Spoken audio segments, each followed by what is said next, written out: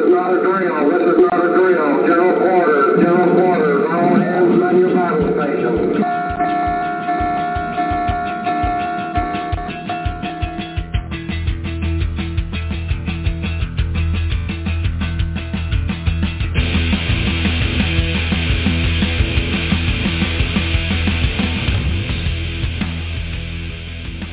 Welcome to Midrats with Sal from Commander Salamander and Eagle One from Eagle Speak at Sea or Shore, your home for a discussion of national security issues and all things maritime. And good day, everybody. We're really glad to have you on board for another episode of Midrats. And as we always like to do, we know a lot of y'all are with us live.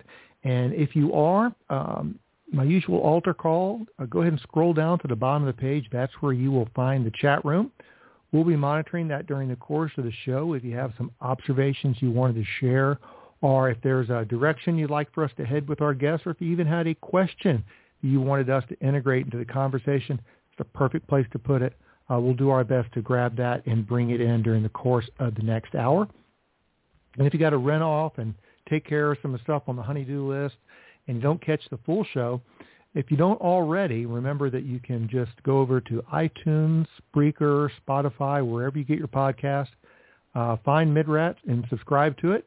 And that way it'll be waiting for you at a time that's best for your convenience, and you can catch up on all that you miss. And once that out of the way, let's go ahead and dive into today's show. And we're returning to another topic, and we got a returning guest today, but it's an important time for an update, especially when you consider how much intellectual effort the last year has been made focused on Eastern Europe, because a lot of our listenership knows the U.S. Navy, maybe knows a few allied navies, but we really try to come back to a topic that everybody should be focused on, and that is the Navy that's rising to challenge the global order and, of course, the U.S. Navy's role in it for the last few decades. And from a Navy of peasants to professionals that today are on par with any Western Navy, they've gone from coastal patrol to global reach.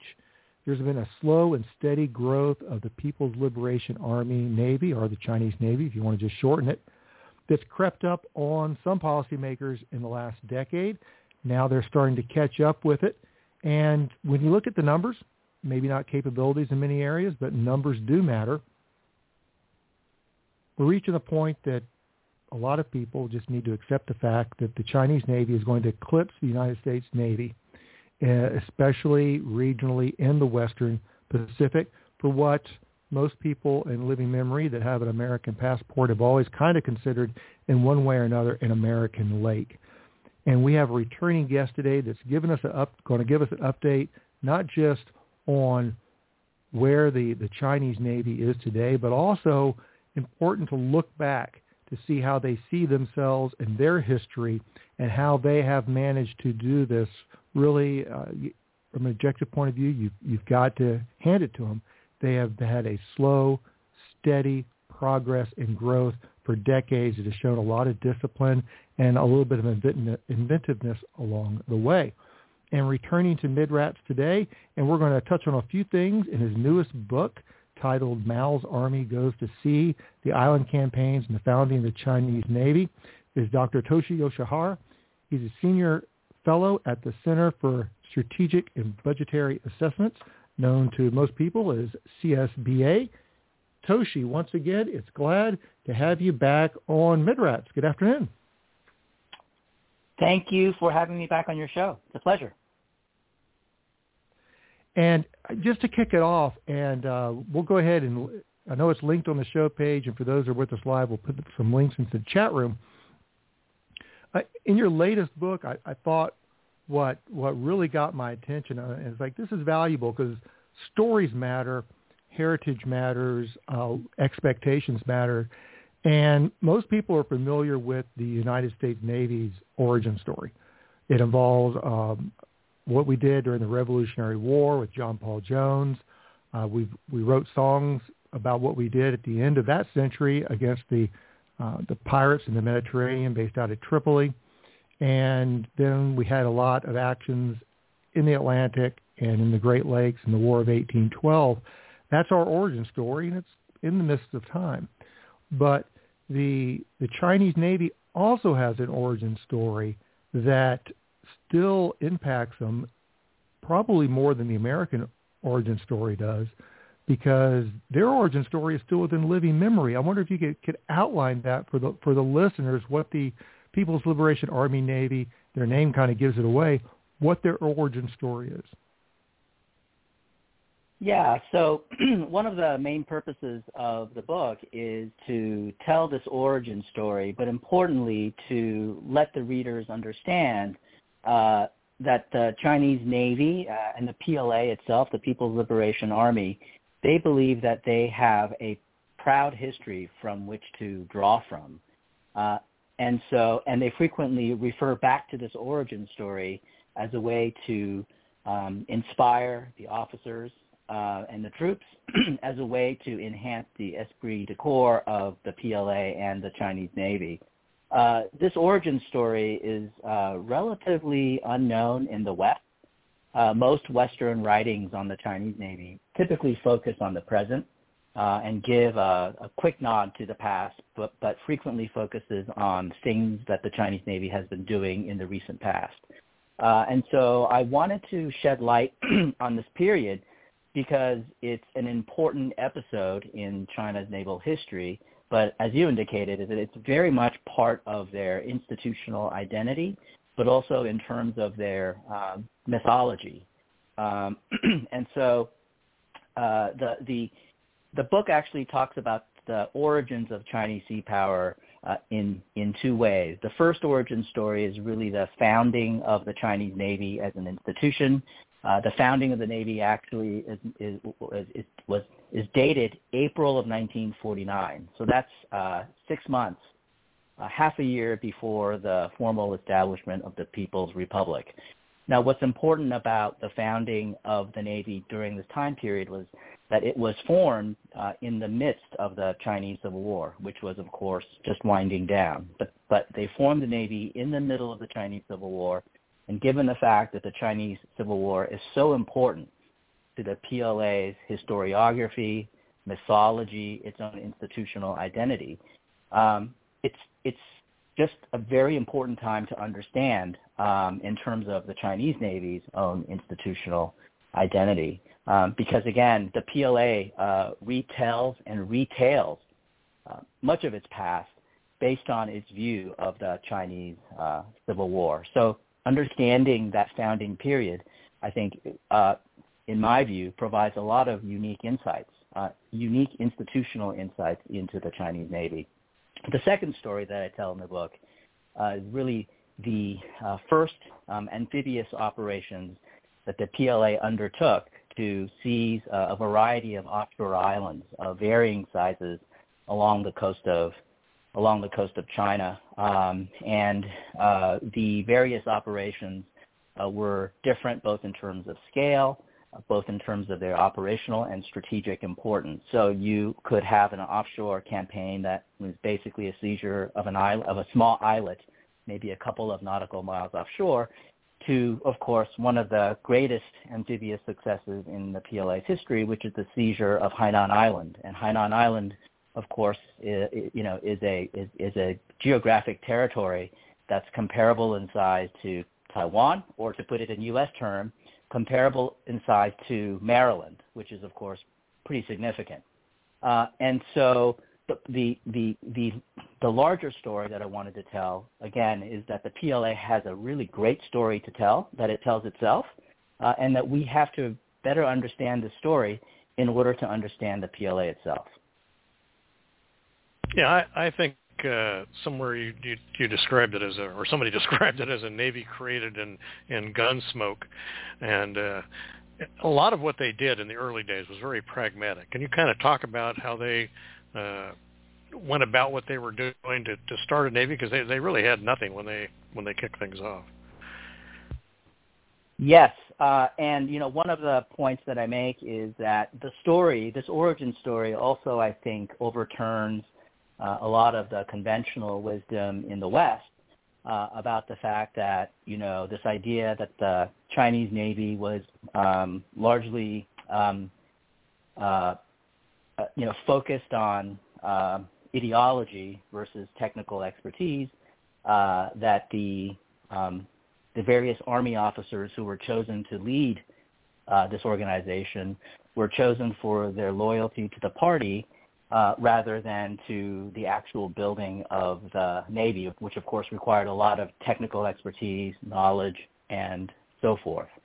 And what the story tells us actually is that the Chinese naval leadership were in fact quite concerned with the technical material aspects of building up this Navy and some of their pragmatism, and I think one of the most important elements of their pragmatism in building up this Navy was to conscript former nationalist officers and sailors to join this new Navy. Now, you have to understand that, they were bringing these folks in from the cold just as the Civil War was winding down. So they were prepared to incorporate their sworn enemies, the arch enemies, right, that they've been fighting for decades to determine the fate of China. And yet they understood, the Chinese naval leadership understood, that if they were to have to stand up this institution, that they would need the expertise that largely resided with the nationalists. And so what they did was they engaged in major recruitment drives. They engaged in amnesty. They tapped their networks, their communist underground secret networks, to bring some of these nationalists in from the cold in order to, draw on their knowledge, to draw on their expertise for a project that's going to be intensely technical and technological in nature. And so in many ways, from the founder of the East China Navy, Zhang Haiping, to the first commander of the People's Liberation Army, the Plan, Xiao Jingguang, both of them understood that they needed the knowledge base of the nationalists, and they both incorporated them into fairly high levels of decision-making, putting them into important advisory roles to offer second opinions on both strategy, but also operations and acquisition and so forth. And so that to me really signified a significant degree of pragmatism, a willingness to overlook ideological differences in order to gain that technical capability. And I think while the conventional wisdom also argued that the communists really were sort of unthinking automatons who sort of borrowed unthinkingly from the Soviets. And again, I think the readings that I came across suggest that the communists had their own sense of agency, that they were, determined to have their own imprint on the Chinese Navy, that they were not going to indiscriminately borrow ideas and concepts from the Soviets, that they were going to be selective about what kinds of ideas were suitable for their circumstances, combined with their pragmatism to bring in a nationalist influence.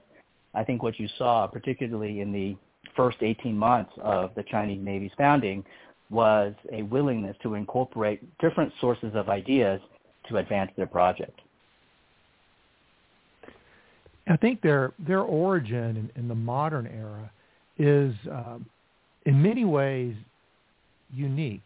The American Navy didn't come out of the mist. It was just in many ways, we just picked up the Royal Navy traditions and slapped a different flag on it. The Soviet Navy inherited a fairly long tradition and a lot of equipment from the Imperial Russian Navy. There's a fair bit of continuity there, but there is something kind of unique in the Chinese Navy development after the Second World War. As those people in the West try to understand the Chinese Navy's role and position and the Chinese defense structure, is that difference something that we need to keep in mind that inflects their view of what sea power is, that might be slightly different or slightly off phase from what people in the West assume is the use and utility of sea power? Yeah, so one of the things that I tried to do at the outset of the book is to define what I was looking at, and I didn't define it exclusively in naval terms. I wasn't looking at the origins of Chinese naval power. I made a point of starting the book by talking about an assessment of the origins of Chinese sea power, and I defined sea power quite broadly in the sense, which is really the use of any implement of national power that could be used to influence events at sea in the service of a nation's strategic or national objectives. And that meant that it's not just the gray hulls, it's not just about warships, it's also about the use of land forces, the Army, the Marine Corps, the use of the Air Force, and in the case of the PLA, the use of the rocket force to be able to use those military instruments to influence events at sea, but it also includes the civilian sector, whether it's the role of civilian shipping, merchant ships, the sailors, the boatmen, and so forth, the civil industrial complex in China related to maritime affairs. All of those would be incorporated into sea power. And so it's a much broader conception of sea power. And it seems to me that if you look at the 1949-1950 period that I cover in the book, is that Chinese naval leaders, but also Chinese civilian leaders, approached it from the perspective of sea power, partly because it was largely out of necessity, because they didn't have enough naval power, exclusive naval power, to achieve their aims. And so I highlight, for example, the extensive use of civilian trawlers, civilian fishing boats, the use of local boatmen, the recruitment and sometimes forced conscription of boatmen to transport troops to cross seas to seize islands, the use of civilian vessels that they would then retrofit with Army equipment to militarize them for military purposes, and so on and so forth. So I highlight a lot of examples where the Chinese leadership clearly was prepared to mobilize all elements of national power to achieve their aims in the maritime domain. And it seems to me that that provides a lot of context to the challenge that we're facing today. It should not be surprising, for example, that China today is very adept at using paramilitary forces, their ability to use the Coast Guard, their willingness to use maritime militia to engage in harassment against rival claimants in the South China Sea or in the East China Sea. I mean, all of those things should not be surprising to us if we had the understanding of this early period. They were basically replicating those efforts from the past. And that actually goes back even further to the revolutionary period where Mao's forces were waging what they called People's War, right, which was this ability to mobilize all elements of society to achieve the war aims. And we saw that play out in the maritime domain then, in 1949 and 1950, to great effect, and we're seeing them do it today. So there's actually quite a bit of continuity, and that should help us really better understand how they think about, how they employ sea power. And of course, there's a contrast here in terms of, certainly from the U.S. perspective, that we've certainly struggled to deal with the non-military aspects of Chinese sea power. And so, in my view, for us to get that historical context should sort of, again, anchor our understanding of Chinese sea power in a way that helps us appraise their effectiveness in using those non-military instruments in the maritime domain.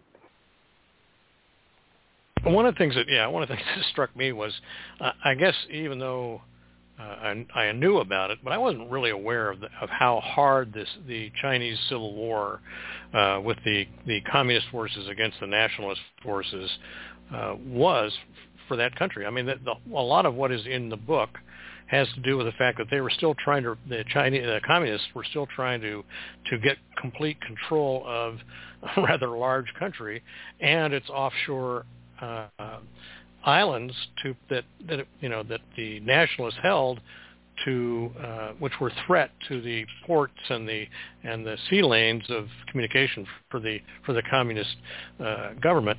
And the other thing I was surprised at, and maybe we'll talk about this a little bit, is Mao is the one who really focused the attention on the need to develop a navy and an air force. For obvious reasons, they didn't have anything like that, either of those, in 1949. That's right. So what I try to show is that China's turn to the seas is very much tied into the end game of the Chinese Civil War. And I begin the story really when the communists are basically lined up along the Yangtze River, the kind of the watery barrier that divided North and South China.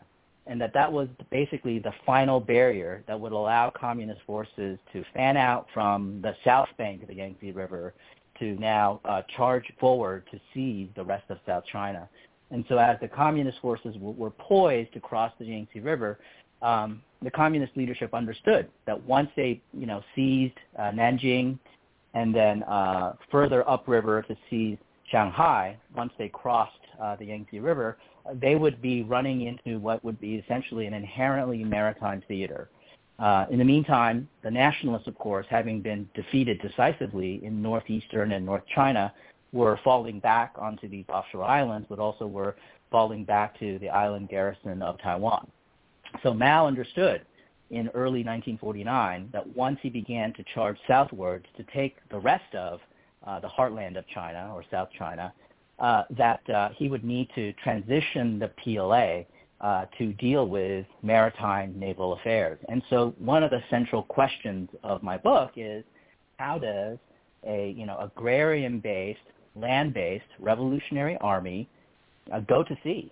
And this was, in many ways, a kind of an extraordinary story, right? Because you have officers and troops who've been fighting either a guerrilla campaign or major conventional combat on land, frequently in landlocked areas. Many of the troops had never seen the ocean, and you're basically asking this army organization to transform elements of its forces to deal with a brand new domain and to set up a new service to be able to operate effectively in that brand new domain. And so that there's a really sort of unique aspect to that story that I wanted to bring to light in the book. Talking about Mao and naval theory and naval concepts, most people will reach for the short list. They'll throw out their Mahans, their Corbett and stuff. But you point out here, and you've written about it previously, that Mao as a maritime operational theorist and strategist actually has some ideas that contribute that you can trace back to that peasant army background. I wanted you to talk a little bit because I've been looking around and really haven't found a comparable version that's not related to Mao. But Mao had a concept that still affects today's Chinese Navy, and that's the concept of sabotage warfare at sea. What is that, and how does that manifest even today, and how the Chinese look at their use of sea power? Yeah, so I think, one of the things I try to highlight is that, again, contrary to this idea that the communists basically borrowed everything from the Soviets, they really did try to have their own imprint, particularly in terms of operational concepts, tactics, and doctrine.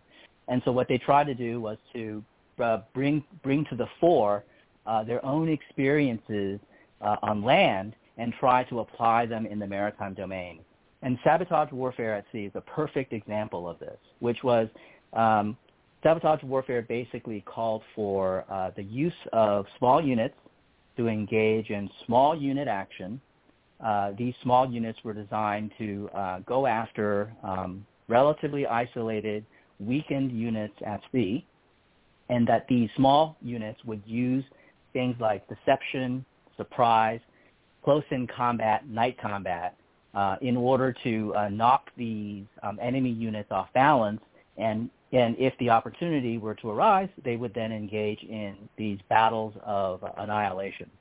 And of course, many of those ideas, of course, trace their origins to Mao Zedong's concept of guerrilla warfare, where he talked about this idea of active defense, right, which was the use of offensive operations and tactics in the service of strategically defensive goals, in this case, the survival of the Chinese Communist Party. And he frequently talked about using guerrilla forces to engage in small unit actions that would rely on surprise and deception, nighttime operations, and so forth, to go after isolated enemy units and to the extent possible, annihilate them. You can see a direct parallel between what happened on land and what happened at sea. And I think what's really important to note is that this concept was formally incorporated into Chinese naval doctrine in the mid-1950s. But if you read carefully the current definition or more recent definition of basically a near-sea defense or offshore defense, which is the maritime version of active defense, is that sabotage warfare at sea is actually subsumed under that broader definition. So it in some ways remains with the Chinese Navy to this very day. And in some ways, it's not surprising in terms of the match between their doctrine and their force structure. So they still have the Type 022 catamaran fast attack craft. That platform, you could argue, is a successor to the torpedo boats, the gunboats that the Chinese Navy either imported from the Soviets or began to develop themselves in the 1950s and 60s to fulfill precisely that role of coastal defense.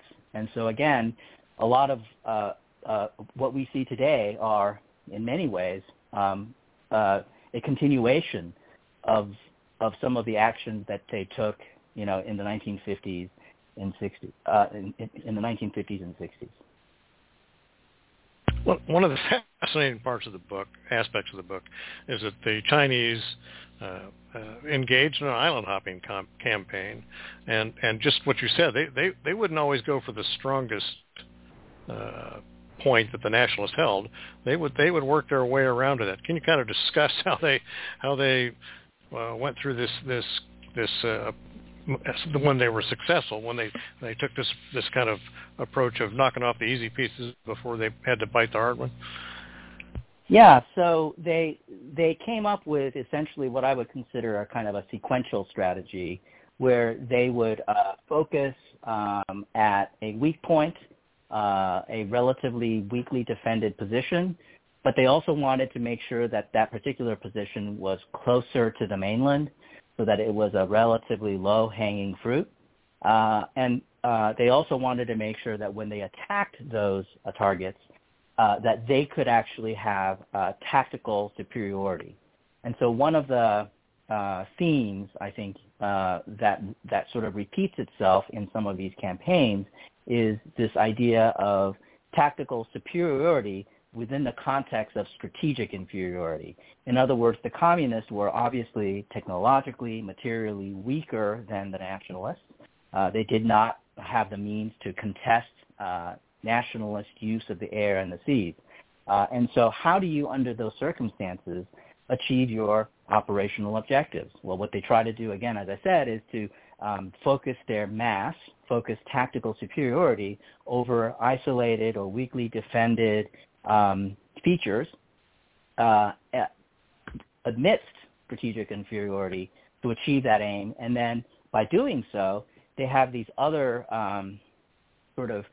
subsidiary benefits, which is, first of all, if you're successful, it significantly buoys morale. Secondly, it also enables the PLA to gain hard-earned combat experience that they can then apply to their next target. And so they're then able to, bite away at nationalist positions very gradually by going after weakly defended positions and then going just slightly further out and take the next position and so on.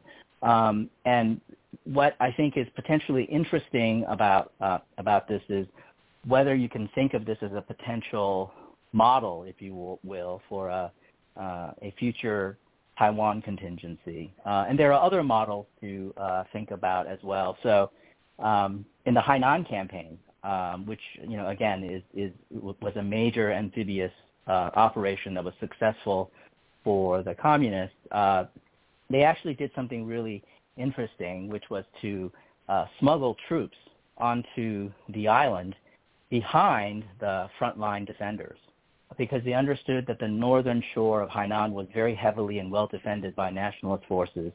So they conducted clandestine transits and put forces ashore by sailing those boats further down the east and west coasts of Hainan, inserted them onto the island, and then had these advanced troops link up with a local insurgent force called the Chongya Column.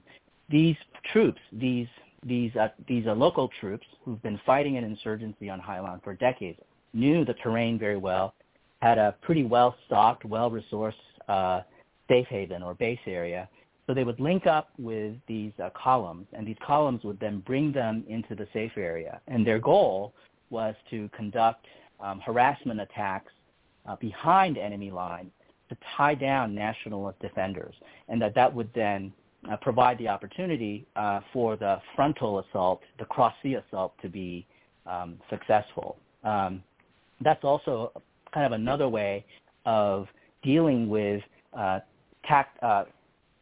dealing with strategic inferiority, right? How do you change the larger balance of power? Well, you engage in these types of tactics to shift the tactical balance of power in ways that increases the chances of success. And again, you might say the Hainan example might also be a potential archetype, right, for a future Taiwan contingency. If you think about one of the concerns that we've had about Taiwan for a very long time is the role of fifth column forces on Taiwan, right? And that certainly rhymes with or parallels the presence of the Chongya Column on Hainan and the kinds of disruptive activities that they were able to conduct to tie down the nationalists. So it seems to me that at a minimum, if we believe that the PLA studies its own history to draw lessons, then we might be able to infer or speculate whether some of these successful campaigns or even failed campaigns might serve as archetypes or models or frameworks that they use to think about a current and future contingencies. Another example I really liked from your writing, because it's something that I had no knowledge of, is we all like to, especially in the last decade, there's been, I don't know how many barrels of ink spilled about, are we a learning institution? We'll pick at our belly button a little bit and thinking if we're a learning institution. But that is something, taking a clear, direct look at failures and learning from them, that's important for any military organization if they're going to succeed down the road. And you need that tradition and that type of culture that you wouldn't expect from a communist organization. Now, there's a flavor here because it's a learning organization driven from the top down. And the Jinmen Island campaign and that failure and how Mao reacted to that failure, I thought was pretty impressive. Talk a little bit about that and how much of that tradition you think of having a clear-eyed view of failure and learning and adjustment you think has transferred from 1949 to 2023? Yeah, that's a really great question. So I think the Jinmen campaign was probably the most eye-opening for me because it was such a catastrophic failure on the part of the communists. So if you'll allow me, let me just give you a bit of a background to what happened and then talk about the lessons. The Jinmen campaign took place in October of 1949. It was a very important campaign for not only for the high command, but also for the top civilian leadership, including Mao, because the seizure of Xiamen, which is just west of Jinmen, and the seizure of Jinmen itself was seen as basically a critical launch pad from which the communists would launch an offensive across the Taiwan Strait to take Taiwan. So success at Jinmen would then open the door for a potential operation against Taiwan. So this was absolutely critical. Unfortunately, the organization that led the campaign, the Third Field Army, was in kind of a hurry. They were in a hurry. They were under a lot of pressure to succeed, but they were also in a hurry because they, in some ways, even the PLA historiography admits that perhaps the Third Field Army suffered from victory disease. But there were a couple of things that really led to the disaster at Jingmen. The first was just simply bad intelligence. There was a complete underestimation of the size of the garrison on Jingmen in terms of the number of defenders who were actually on the island. When Chiang Kai-shek decided to double down and to really defend Jingmen, he was able to reinforce that garrison and ballooned really the defensive force on the island. So there was real bad intelligence about just how strong the enemy was. There was also bad command and control. They basically had one core organization lead the effort, and this one corps also oversaw units of another corps, which of course it had very little understanding of, very little interaction with. You can automatically see that that was going to cause all sorts of command and control problem. Another problem was the lack of shipping. Because of the earlier campaign to seize Xiamen to the west, the amphibious forces actually lost a lot of these fishing trawlers and junks that were conscripted to cross the waters. And what was interesting was because these were conscripted civilians, many of them saw the horrors of this amphibious operation. And when they were told that, they're going to need to use their boats to go to Jingmen next, a lot of them fled. And so you had basically a severe shortage of shipping, a lot of people who didn't want to do it anyway. And that then required the Third Field Army to now conscript boatmen from areas outside of outside of the Jingmen area. What that meant was that they were now recruiting boatmen who had very little knowledge of the local conditions around Jingmen. Another problem was the bad plan. Because of the shortage of shipping, they decided that they were going to basically use whatever they had to put ashore the first wave. Those boats then would in turn go back to bring over the second wave, which meant, of course, you already had a force that was probably, a total force that was probably numerically unable to defeat the nationalists on Jingmen. You were now dividing that force by half. And when the campaign started, they got the boats across, but because of the problems with wind, problems with the current, the fleet was scattered all across the beaches on Jingmen. And when the troops landed, they basically charged headlong into the island without waiting for reinforcements. And so these were widely scattered, uncoordinated offensive effort into the island. And they were met by a combined arms force. The Nationalists had actually landed Sherman tanks on the island. And they were able to use combined arms tactics to basically systematically wipe out the communists who were on those lodgements. And over the course of, and I should add, there's a horrific story where the ships were supposed to return to go back to the mainland to pick up the second wave. But what happened was the tides receded, and all of those boats were trapped on the mudflats. And when daylight broke, because they conducted this night voyage, when daylight broke, the Nationalists, of course, now could use the air and could use the seas to systematically destroy virtually all of the boats stranded on the mudflats.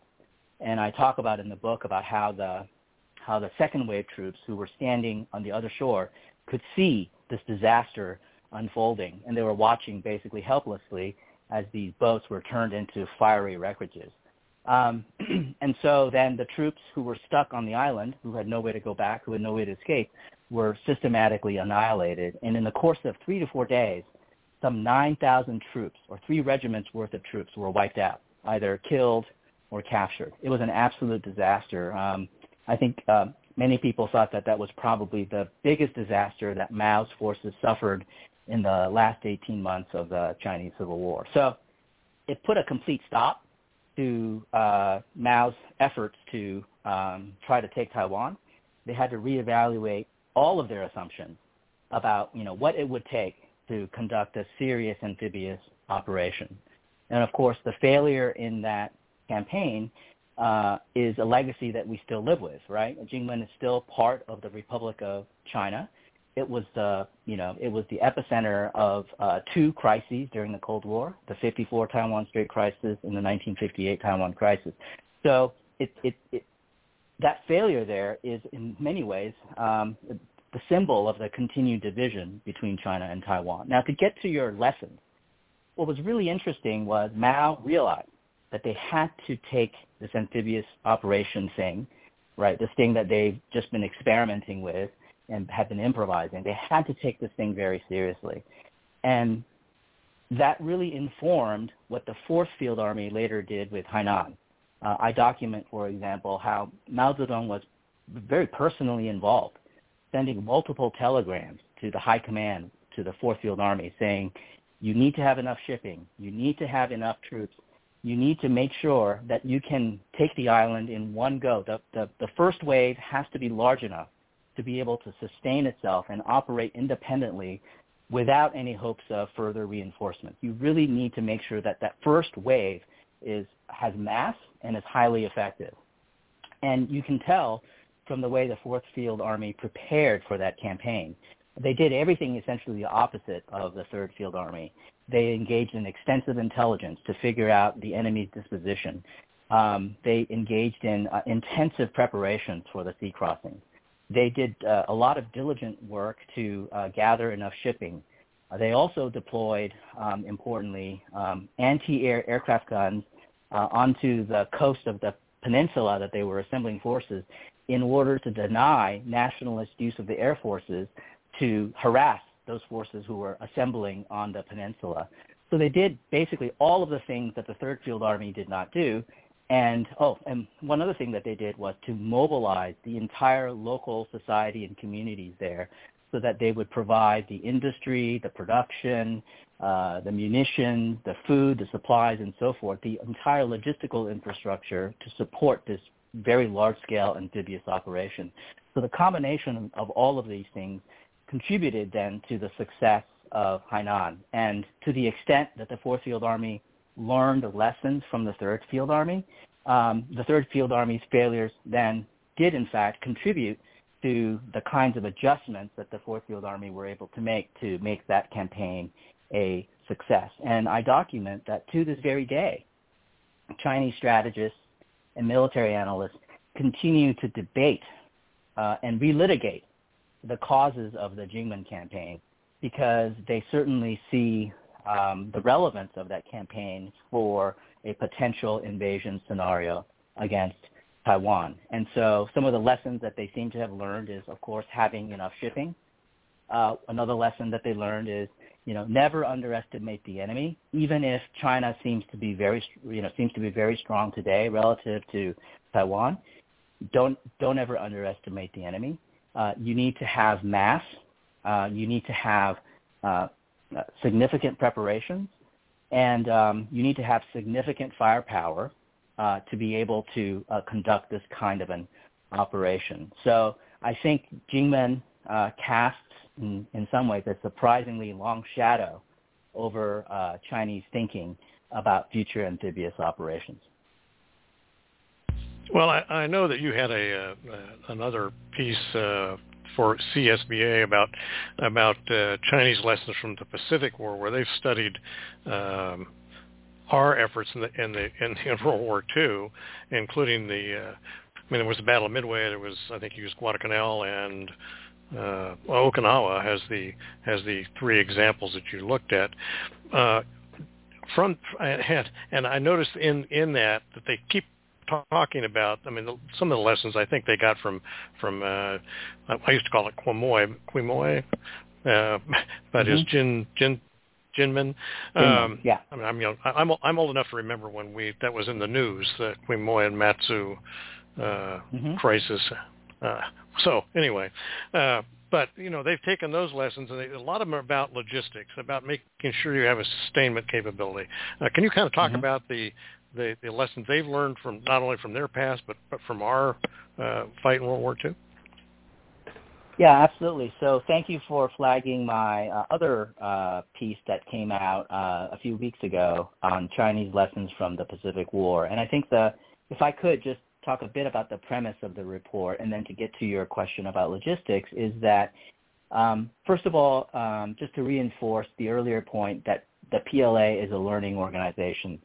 It is a learning organization in part because it has to, right, that it hasn't really fought a major conventional war since 1979. And that it is drawing from a variety of sources, both its own past conflicts of foreign militaries to inform their thinking about future warfare.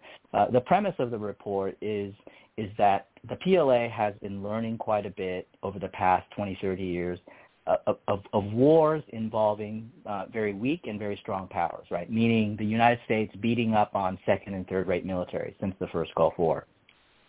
That made sense to a certain extent when the PLA, of course, in the 1990s and 2000s, assumed that it was going to fight from a position of relative weakness.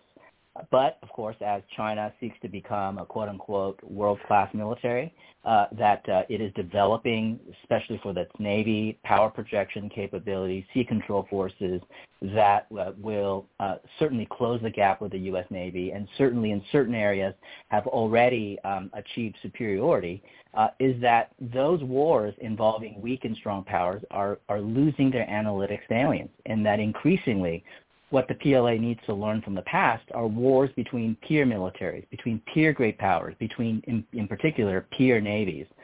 And that was my hunch as I went into this project, looking at the Chinese literature on the Pacific War. And what I found was that they indeed have been studying the Second World War and the Pacific War in particular since the post-Mao period. They've been very productive in the study of this period. And to go to your question about logistics, that was definitely one of the themes, the key themes that jumped out at me. They were simply floored by the ability of the United States to sustain its expeditionary operations from across the Pacific. And they detail basically American logistical prowess both during the Guadalcanal campaign, but in particular the Okinawa campaign, the ability of the United States to have forward bases, to have forward anchorages, to have transshipment hubs, to have a massive amphibious fleet, to have a massive at-sea replenishment fleet, to have the amount of resources to sustain and resupply these combat units at such great distances. I mean, if you read the Chinese literature, they're just completely in awe of the United States. There's no question that it was one area where they deeply admired the U.S. military's ability to do so. And I think the other thing that jumped out at me in reading that literature is that it's clear to me, in terms of learning lessons, is that China does not want to be the next Imperial Japanese Navy. It does not want to find itself in a position where it does not have the logistical capabilities to support expeditionary distant operations, and that what they want is to become more like the United States, more like the U.S. Navy in the Pacific War. And so that reinforces one of my judgments about the PLA, is that the PLA will not be satisfied being number 4, number 3, number 2 in the pecking order of military powers, right? It wants to be on par with the United States, at least on par with the United States. And the writings on logistics and their hopes and dreams about the PLA having those kinds of capabilities, I think really reinforces my view that that's what they want. And and it reinforces another aspect of PLA learning, is that the PLA is laser focused on us, right? We are the benchmark. We are the gold standard by which the PLA measures its success and it measures its progress. It's not interested in simply comparing itself to Russia or Japan or other European militaries. It wants to emulate us. The best things that we offer, they want to be able to do as well. And again, in my view, their writings of the Pacific War, particularly their admiration for the U.S. military on the logistical side of things, suggest that that's in fact what they want to do. They really do want to be a genuine world-class military. And I think specifically for the Pacific Island campaign, you can see where they have followed through on their study and their application and arguments about theory into practical action. We've discussed, especially over the last year on a few occasions, I know Cleo Pascal been way ahead of the game in trying to get people to look at Chinese actions in, your average Marine Corps historian knows all these islands, Guadalcanal, Tinian. You look at the Marshall and the Gilbert Islands, the Chinese Ministry of Foreign Affairs and their economics directorates have been very active in the last decade, creating relationships in all those islands that America fought for to gain control of, and we assumed that we had. That there was something in the news last week where I think Fiji is trying to back out of one of their arrangements with the Chinese. And I think there's a quote from that CBSA article that I like really well. It says, quote, "One way to discern how China might fight in the next war is to assess how the Chinese strategists look at the last," unquote. And you can see where they are doing that simply by these strange little islands they seem to have a lot of interest in. They've studied our logistics nodes that we developed for War Plan Orange back at the end of the 1930s pretty well, it looks like. Yeah, and I think their view of the value of the Pacific Islands is informed by their close study of history, but it's also informed by their geostrategic reading of our forward presence. So, the Chinese, I'm sure your audience has heard about this idea of the first island chain, of course, the second island chain that runs from the Japanese islands down through the Marianas and wends its way back into Southeast Asia. And then there's the third island chain. And depending on who you talk to, the third island chain may simply be the Hawaii Islands, centered on Pearl Harbor, or it could be basically an island chain that runs from Alaska down through the Aleutians, down through the Central Pacific, and all terminating in New Zealand. So whatever the configuration is, this whole idea of first, second, and third island chains is really what it encapsulates. It's the architecture of American military power across the Pacific, right? That they see the island chains as platforms through which the United States can project power from the American homeland through the third island chain, through the second island chain, to get to the first island chain to contain or to fight China.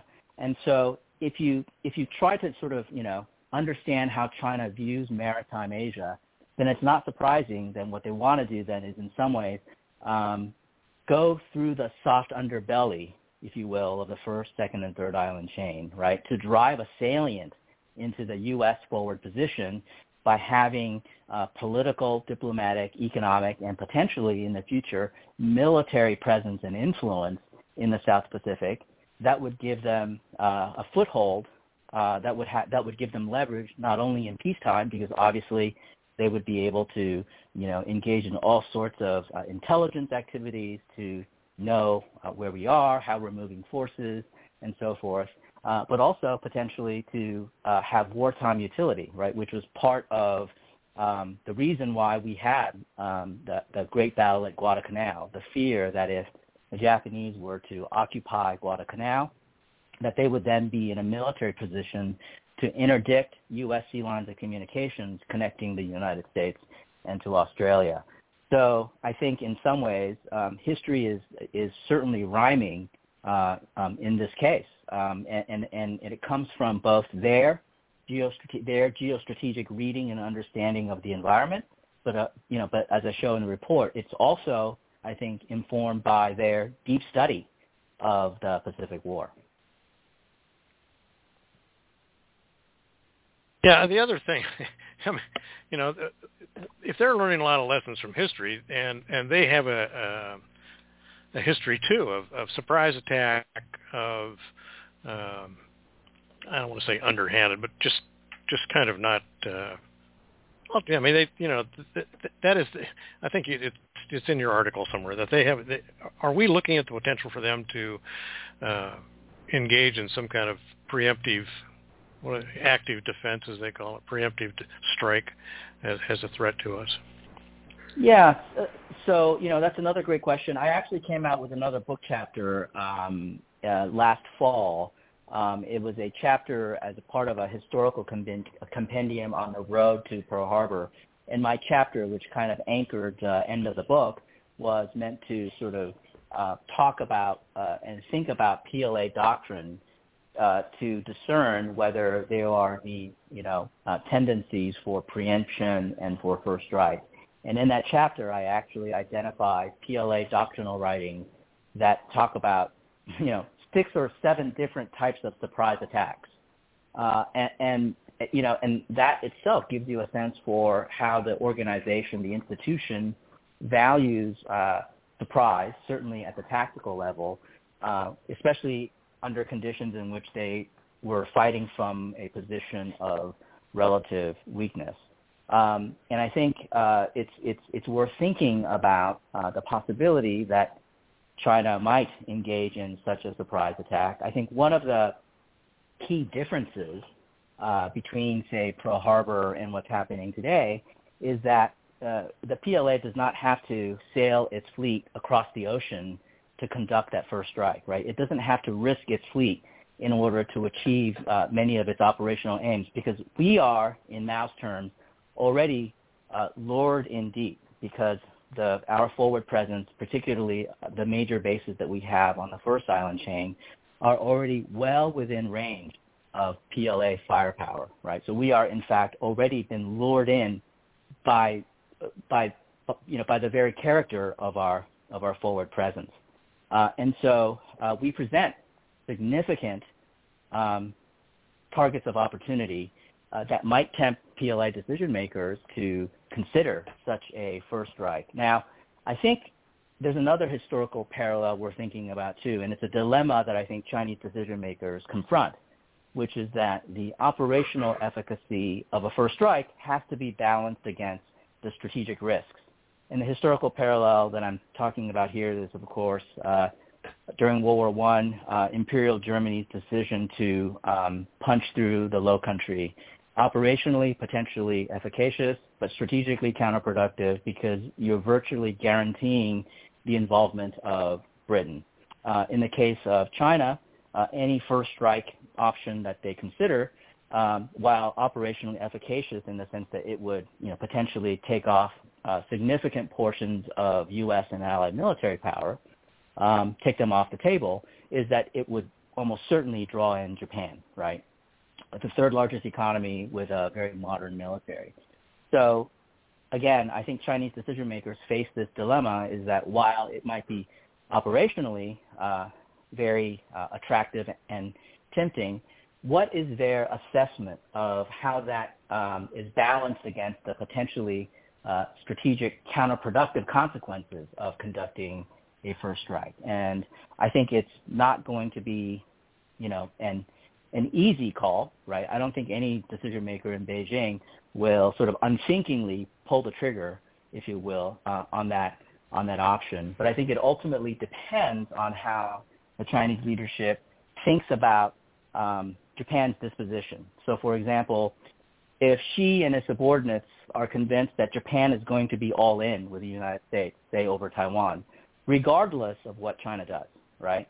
That it's difficult or maybe even impossible to split the alliance, to drive Japan to the sidelines, to keep Japan on the fence. If they believe that they don't really have any viable options to do so, then the operational benefits of such a first strike then begins to rise in terms of its attractiveness to Chinese leaders. But I think all of those calculations and decision-making processes, of course, are invisible to us, and it ultimately comes down to what does Xi Jinping and his lieutenants think at the time of the crisis. And that's enough to both confuse and frighten probably both of both of those things for our listeners at the end of the hour. I don't think we could end it better, but we have used up the full hour, and I'm glad we got a chance not just to touch on your recent book, but also your CSBA study. And Toshi, I know you're well caffeinated and you've got a lot of things in the books. For our listeners who want to keep track of you, where's a good place for them to keep an eye on you?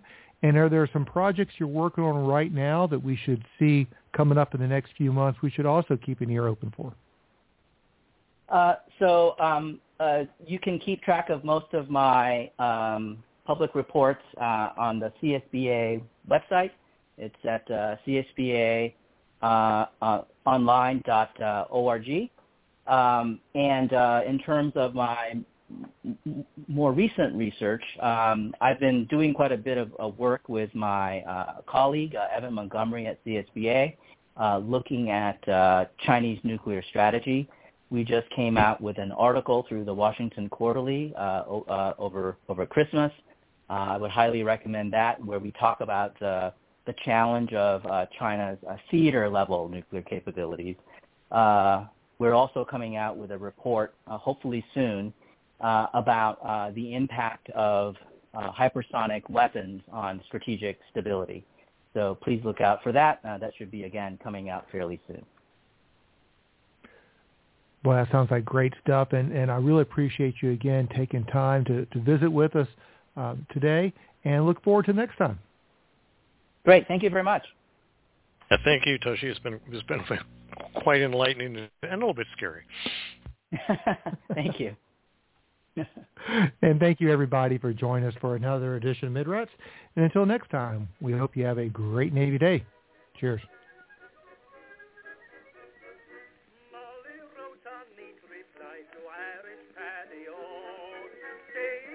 Maloney wants to marry me, and so leave the Strand and Piccadilly, or you'll be to blame. For love has fairly drove me silly, hoping you're the same. It's a long way to Tipperary, it's a long way to go. It's a long way to Tipperary, the sweetest girl I know. Goodbye, Piccadilly, farewell,